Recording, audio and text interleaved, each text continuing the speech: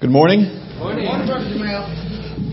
So as was announced, the leadership here desires to discuss the topic of the Lord's Supper.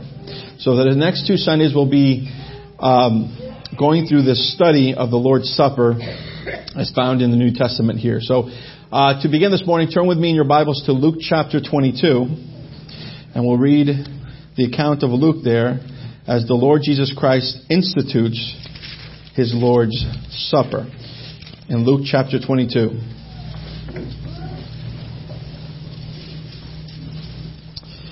Luke chapter 22, and we'll begin reading at verse 14.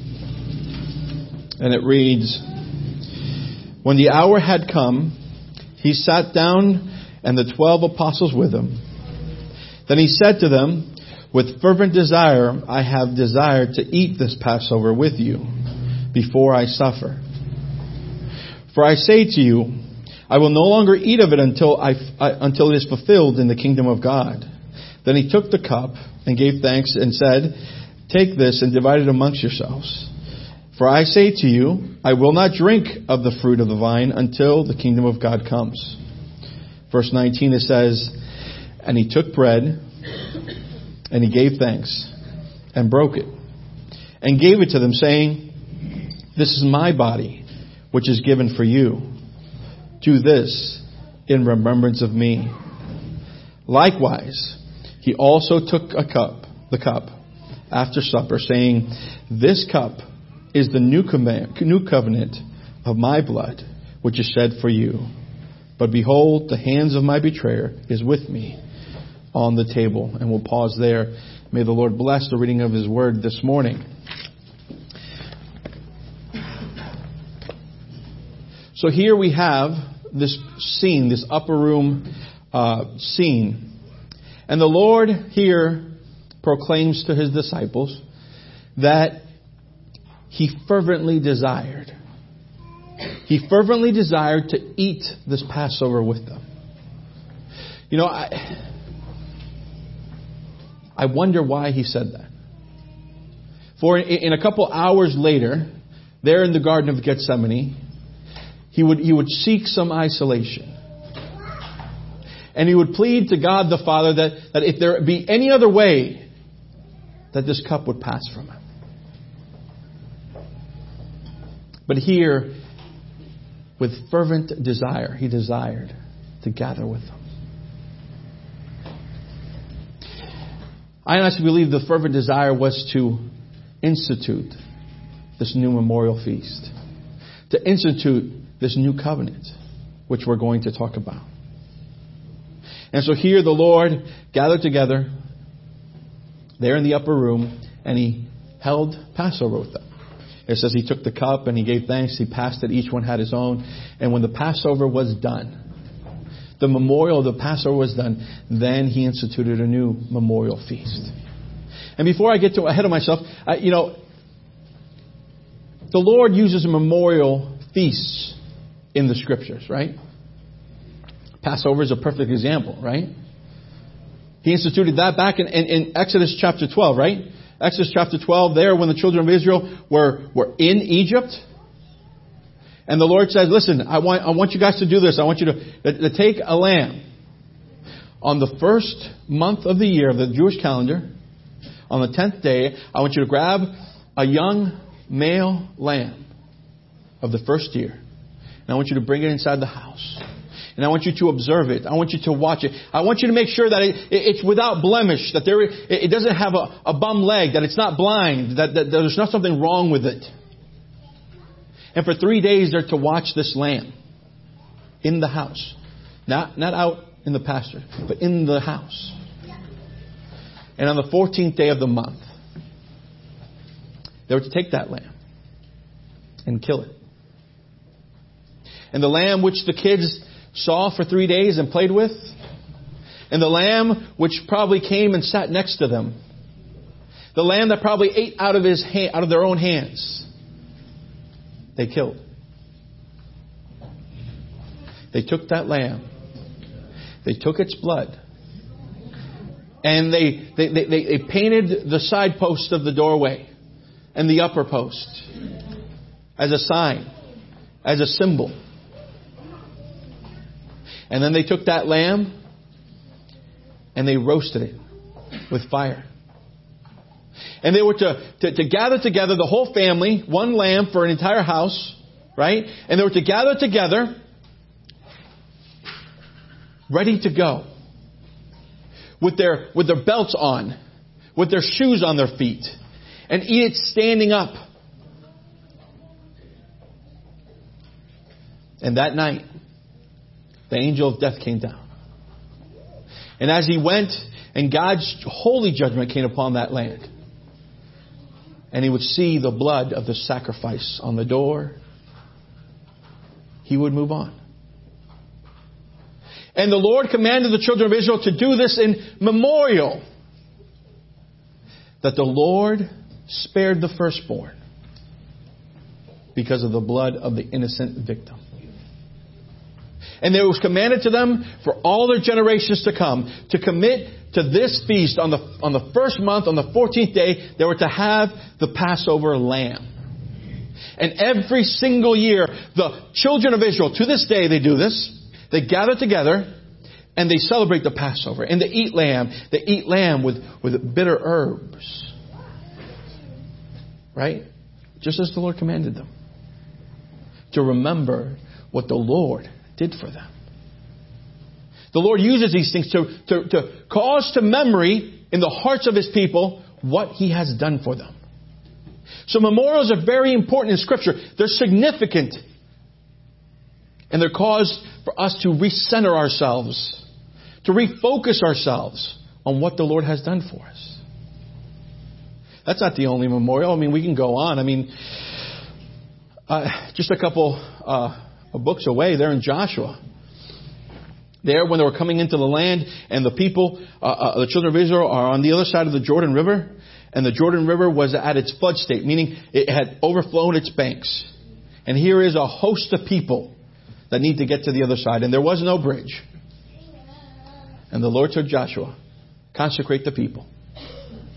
Consecrate the people, for tomorrow I'm going to cause them to cross the Jordan River. And as the priest holding up the Ark of the Covenant would walk, and their feet would touch the edge of that water, the Scripture says that the water would stand up and salute to their Creator. And the children of Israel would walk across a dry riverbed to the other side. And the Lord said to Joshua, Joshua, I want you to take 12 young men, 12 young strong men, and I want you to go and have them pick up the biggest stone that they can pick up from the bottom of the riverbed. And then I want you to go and make a pile of stones on the other side. Why, Lord? Why? We already have to get all these people across the river. Why stop to pick up some heavy stones? Well, the Lord says, so when your children are walking by the river and they see a pile of stones, they say, Dad, well, why are those stones there? What is that? You could say, the Lord caused the river to stand and we crossed on dry ground. So that you can remember. So that you can remember what we've done, what He's done for us. The Lord uses memorials. And here we have the Lord's Supper. The Lord's Supper is different than Passover. And I brought you to Luke chapter 22 because you see the clear difference. The Lord's Supper was not part of Passover. The disciples celebrated the Passover. He gave thanks for the cup. He passed it on to them. They took their portion. And He says to them, I will not partake of it until the kingdom. This Passover. And then He starts anew. He says, He took a piece of bread. He took a loaf. And He gave thanks. And He broke it. Now, I imagine the Lord had done this many times before the disciples. Many times did He have bread and He gave thanks and He broke it. He did it before a host of people. But this time it was different. For he said, as he passed the broken bread to his disciples, he says, "This is my body. This is my body, which is given for you." In Mark and in Matthew, it puts it this way: "This is my body, which is given for the remissions of sins." Now listen to what he says. "Do this in remembrance of me." Do this in remembrance of me. Now hold on a second. Lord, you want us to remember you. Well, yes. Yes, I want you to remember me. Well, Lord, what should we remember you? Well, what aspect? Should we remember your birth? Oh, we should remember your birth. Your birth was a wonderful event. I mean, the idea that God left the thrones of heaven and would come to this earth and veil himself in flesh and would come in such humble estate. The wonder of God with us, Emmanuel. What a wonderful thing to remember. In fact, when we remember it, we can have the kids do a play. It would be great, right? No, the Lord doesn't want us necessarily to remember his birth. Lord, what about if we remember your great miracles? All your wonderful deeds. Oh, they're wonderful. Could you remember there at the feeding of the 5,000, there is a host of people listening, hanging on every word. And when he looks upon this crowd, he has compassion over them. And he turns to the disciples and says, "Do we have any food? We need to feed them." And his disciples, in lack of faith, "Lord, if we had a year's worth of wages, we couldn't possibly feed all these people. Do we have any food?" And a little young man would give up his lunch to our Lord.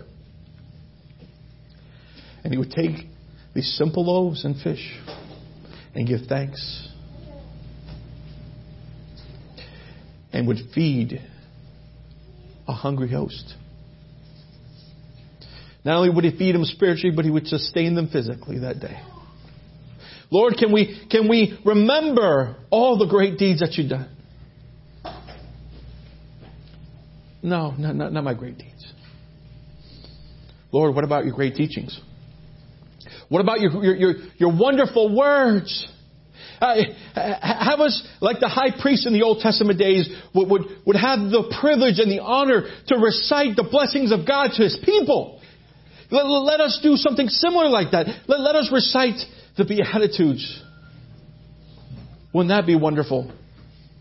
To recite the heart of God to his people. What a wonderful thing that would be. The Lord says no. You see, my Holy Spirit will remind you of all those things. Then, Lord, what do you want us to remember? I want you to remember that I loved you and that I died for you. That's what I want you to remember. To come and to remember what it cost to redeem your soul. To remember my death. That's what he wants us to remember. It's a solemn thing to remember what he did for us. This morning we were gathered together to remember what he did. All that he did. And out of all the meetings that I've been to in my life, I tell you, we haven't begun to exhaust the person of our Lord and Savior Jesus Christ. Never have I sat there and said, I've heard that before. The Lord asks us to remember his death. And so, practically, how are we to remember Him? How are we to remember Him? And we get to more of the practical aspect of the memorial meeting, of the Lord's Supper. Well, in 1 Corinthians chapter 11, verse, I believe 26 says this: "As often as you eat this bread and drink this cup, you do proclaim the Lord's death until He comes." And so the first thing I want to talk to you about is, as often as you eat this bread and drink this cup. You know, the New Testament is pretty sparse when it comes to details about this meeting. What do I mean by that? It doesn't tell us like it did for the Israelites. It says, listen, I want you on the first month of the Jewish calendar, on the 14th day, I want you to do this. They didn't give us that. The Lord didn't give us the exact time and the exact date. He just said to do this in remembrance of Him. So why do we gather every Sunday morning and remember? Some other meetings don't do that. Some other meetings gather and do it once a quarter. Some do it once a year. Why do we do it the first day of the week? Well, the leadership here follows the example of the New Testament church. In Acts chapter 2, it says this: "There, after the church began, after Peter preached this great sermon, and so many were baptized, it says that they continued in four things." Let me find the verse so I don't misquote it to you. It's very important. It's Acts chapter 2, and it's verse...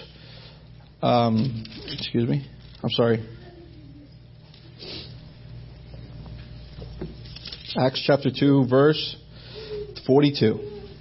It says, "They continued steadfastly." Now listen. "In the apostles' doctrine and fellowship, in the breaking of bread, and in prayer." Right? So from the very beginning, the New Testament church, when it began, there's four principal gathering or meetings.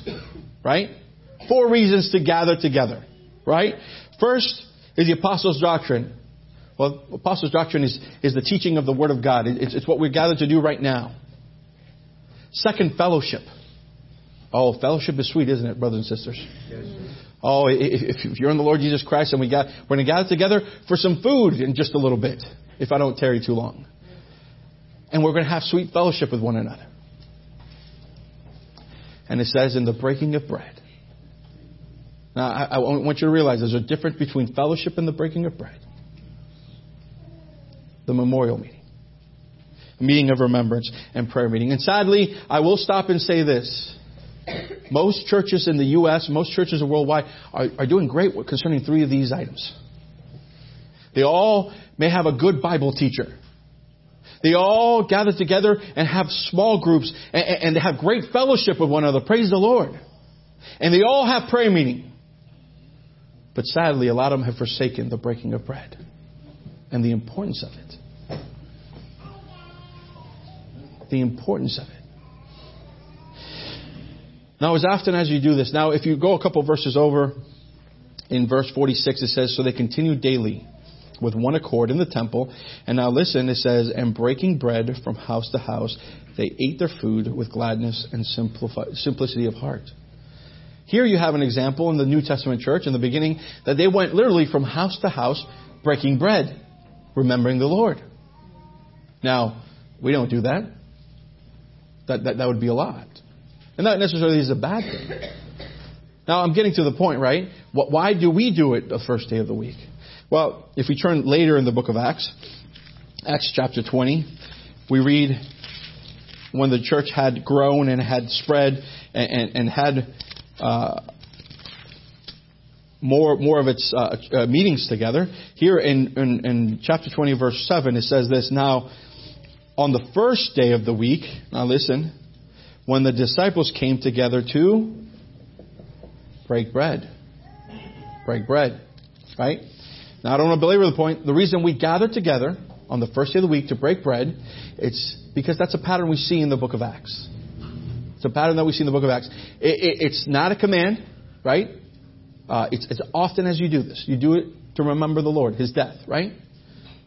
We choose to follow the example in the New Testament, in the book of Acts, to do it the first day of the week, right? Is it wrong for you to do it once a quarter? No, it's not wrong. Right? Is it wrong to do it once? So no, as long as you're doing it, right? Praise the Lord, you're obeying the Lord, right? So that's how often we do it and why we do it as often. Now, the second point I want to get to is, why do we do what we do here at Boulevard Bible Chapel?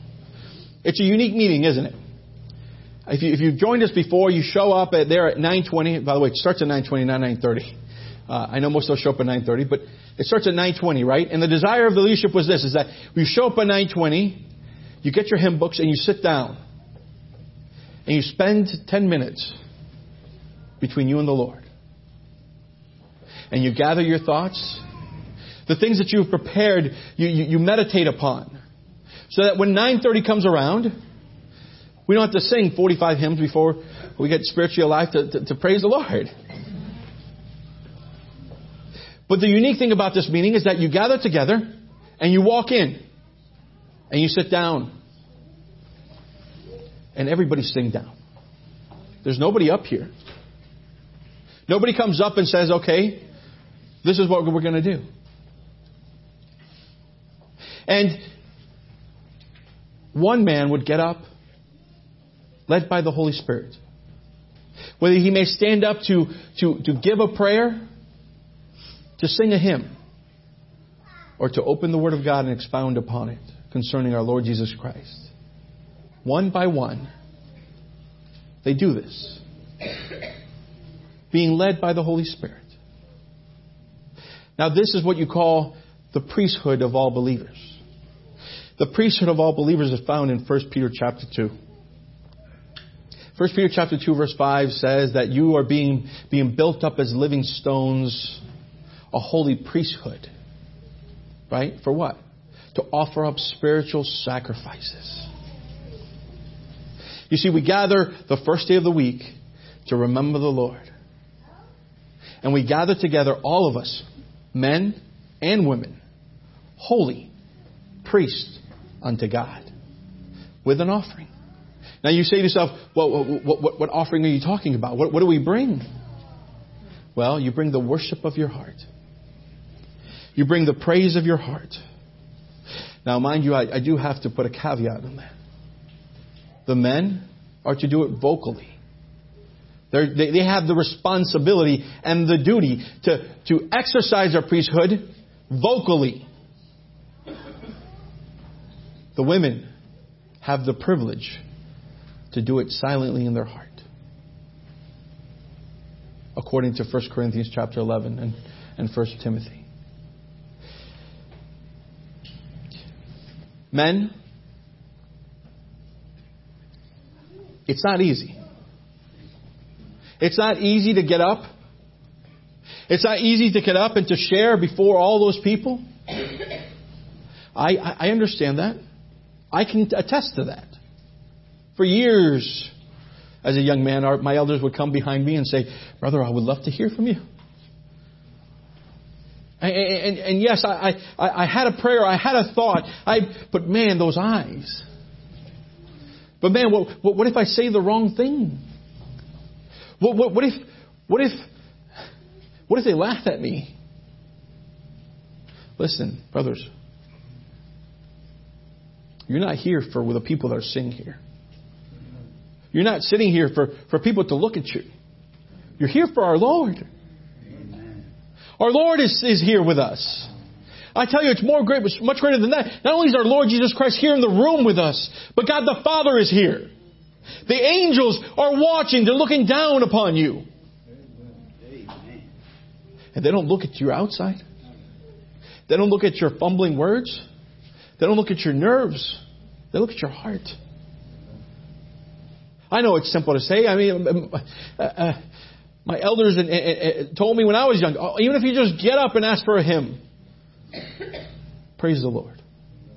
We're gathered to remember and to worship our Lord and Savior Jesus Christ, who loved us and died for us. Now, women, yes, you don't have the privilege of getting up and audibly participating. But I tell you, you have a privilege that men don't. You, out of the sincerity of your heart, can offer worship to the living God. Unencumbered by nerves. Unencumbered by social pressure. It's you and the Lord. One of the greatest acts of worship when the Lord was around was a woman who had sinned much. All she did was go before the Lord and sit at His feet and weep. And with her tears wash His feet. And with her hair cleanse His feet and kiss them. She didn't have to say a word. But it spoke volumes to those around. Do not neglect your privilege, sisters. Do not neglect your privilege. You have a wonderful and beautiful privilege. And I tell you, brothers and sisters, when the men and women are prepared, oh, you can feel it in the meeting, can't you? You can see the Holy Spirit rushing through it. And as one man stands up next to the other, and the songs and the prayer all exalt and edify our Lord and Savior Jesus Christ, and we worship Him together as one. And we have the privilege to do so. Here, every Sunday morning.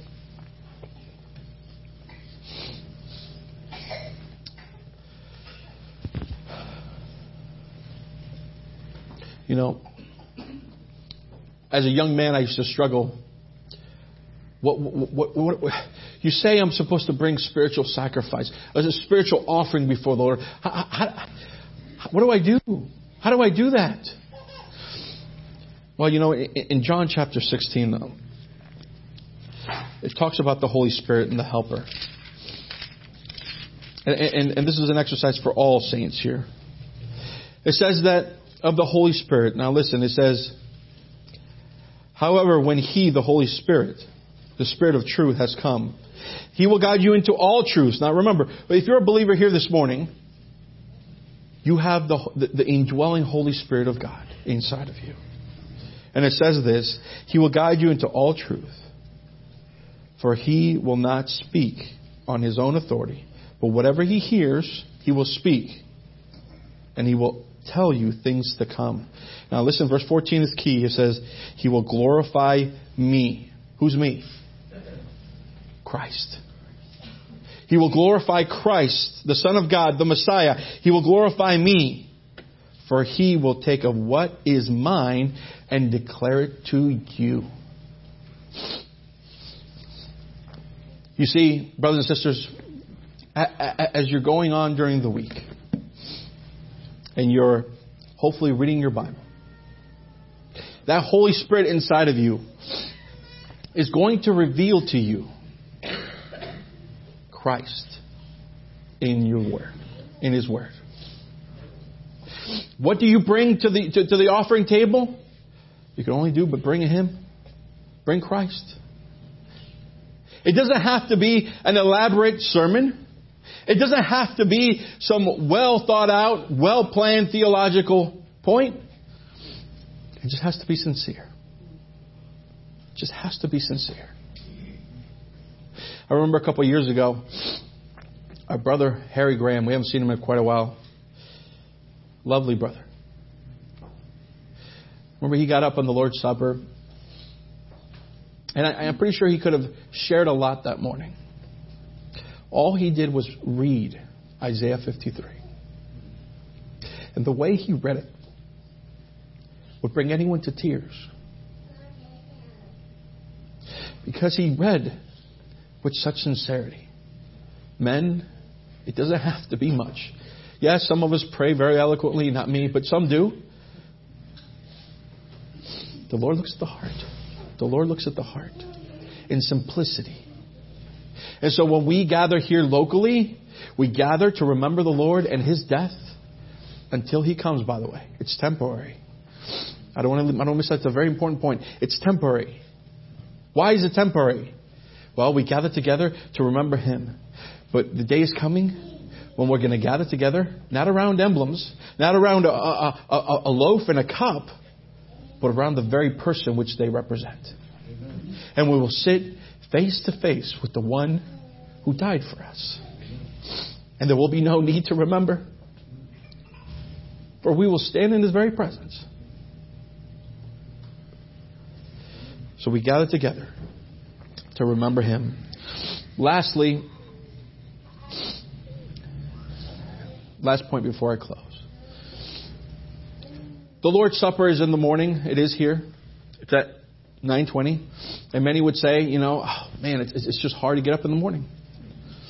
Some say, listen, I'm not saying this in judgment. I've been there. I have so many kids and man, to get them ready in the morning, getting up, getting them breakfast, putting them in the car, they're just going insane. And it's difficult. I understand it's difficult to get here. But I ask you this question. Do you have a choice in the matter? No. Do you have a choice in the matter? Now you may say, well, Jamal, we're in the US of A. We have free will here. You absolutely do have free will. But who commanded you to be here? Is it me? Is it the elders? If it is, then do whatever you want. It's our Lord Himself. He says, do this in remembrance of me. It's not a choice. He didn't say, if it fits your schedule, please remember me. He didn't say, when it's convenient, please remember me. He says, do this in remembrance of me. Now, saints, I'm not saying this in condemnation. I know life can be hard. I know things come up. But saints, it speaks volumes to the Lord when we make it an effort, priority to be here to remember Him. The Father loves when people remember His Son, when they worship His Son. The same way as an earthly father would enjoy when people compliment their children. There's great pride in it. When we gather together around the Lord Jesus Christ, there's great joy to our God the Father. And He commanded us to do it. It's not a choice. It's not optional. But to remember Him. So I leave you with that this morning. There's much more to come. Next week, we want to talk about it. A little teaser, I guess. We haven't really touched the cup. Right? It says, this cup is my blood of the new covenant. Now, I ask you this, and I want you to contemplate. Do you know the terms of the new covenant? What do I mean by that? Well, when you go buy a house, you have to get a mortgage, right? And when you go to sign the mortgage papers, it's like it's just a myriad of paper and a bunch of fine print. And you're trying to read through it. You're trying to make sure that you're getting what they said you were going to get, right? You're reading the fine print. So I ask you, the new covenant. Have you read the fine print? Do you know what you're agreeing to? I guarantee you most of us don't. Sadly, that's the case. So next week we're going to talk about the new covenant and its terms. Let's go before the Lord.